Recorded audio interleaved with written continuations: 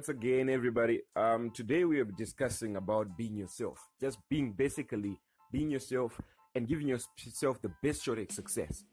What most people do not understand is that they go through life trying to imitate, to be another person. And they create this version of themselves, which is just a carbon copy of someone else's life.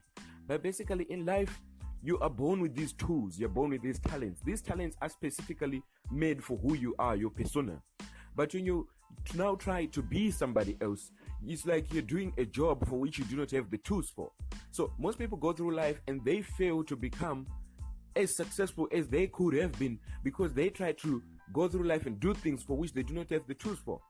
But when you do a personal inventory and you look at yourself, what can I do? What is my passion? What are my talents? And when you discover those things, eventually you find that doing certain things will be particularly easy for yourself. Take, for example, you want to choose a degree to do. Naturally, you're a very creative person and you're artistic, but you find that person doing something in business, or they choose engineering.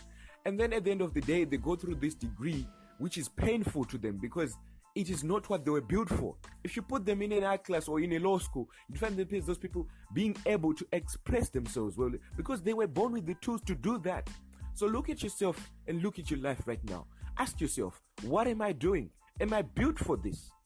There's this famous quote by Albert Einstein that if you take a fish and you ask it to climb up a tree, it will spend its whole life thinking that it is useless. It will never be successful.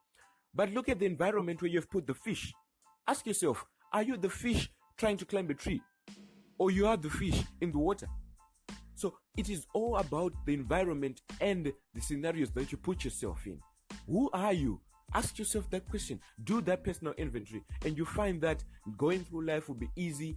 It will be relatively easy because nothing in life is easy, but it will be the pain and the hard work and the doing, it will be flawless for you. You simply achieve that without even thinking.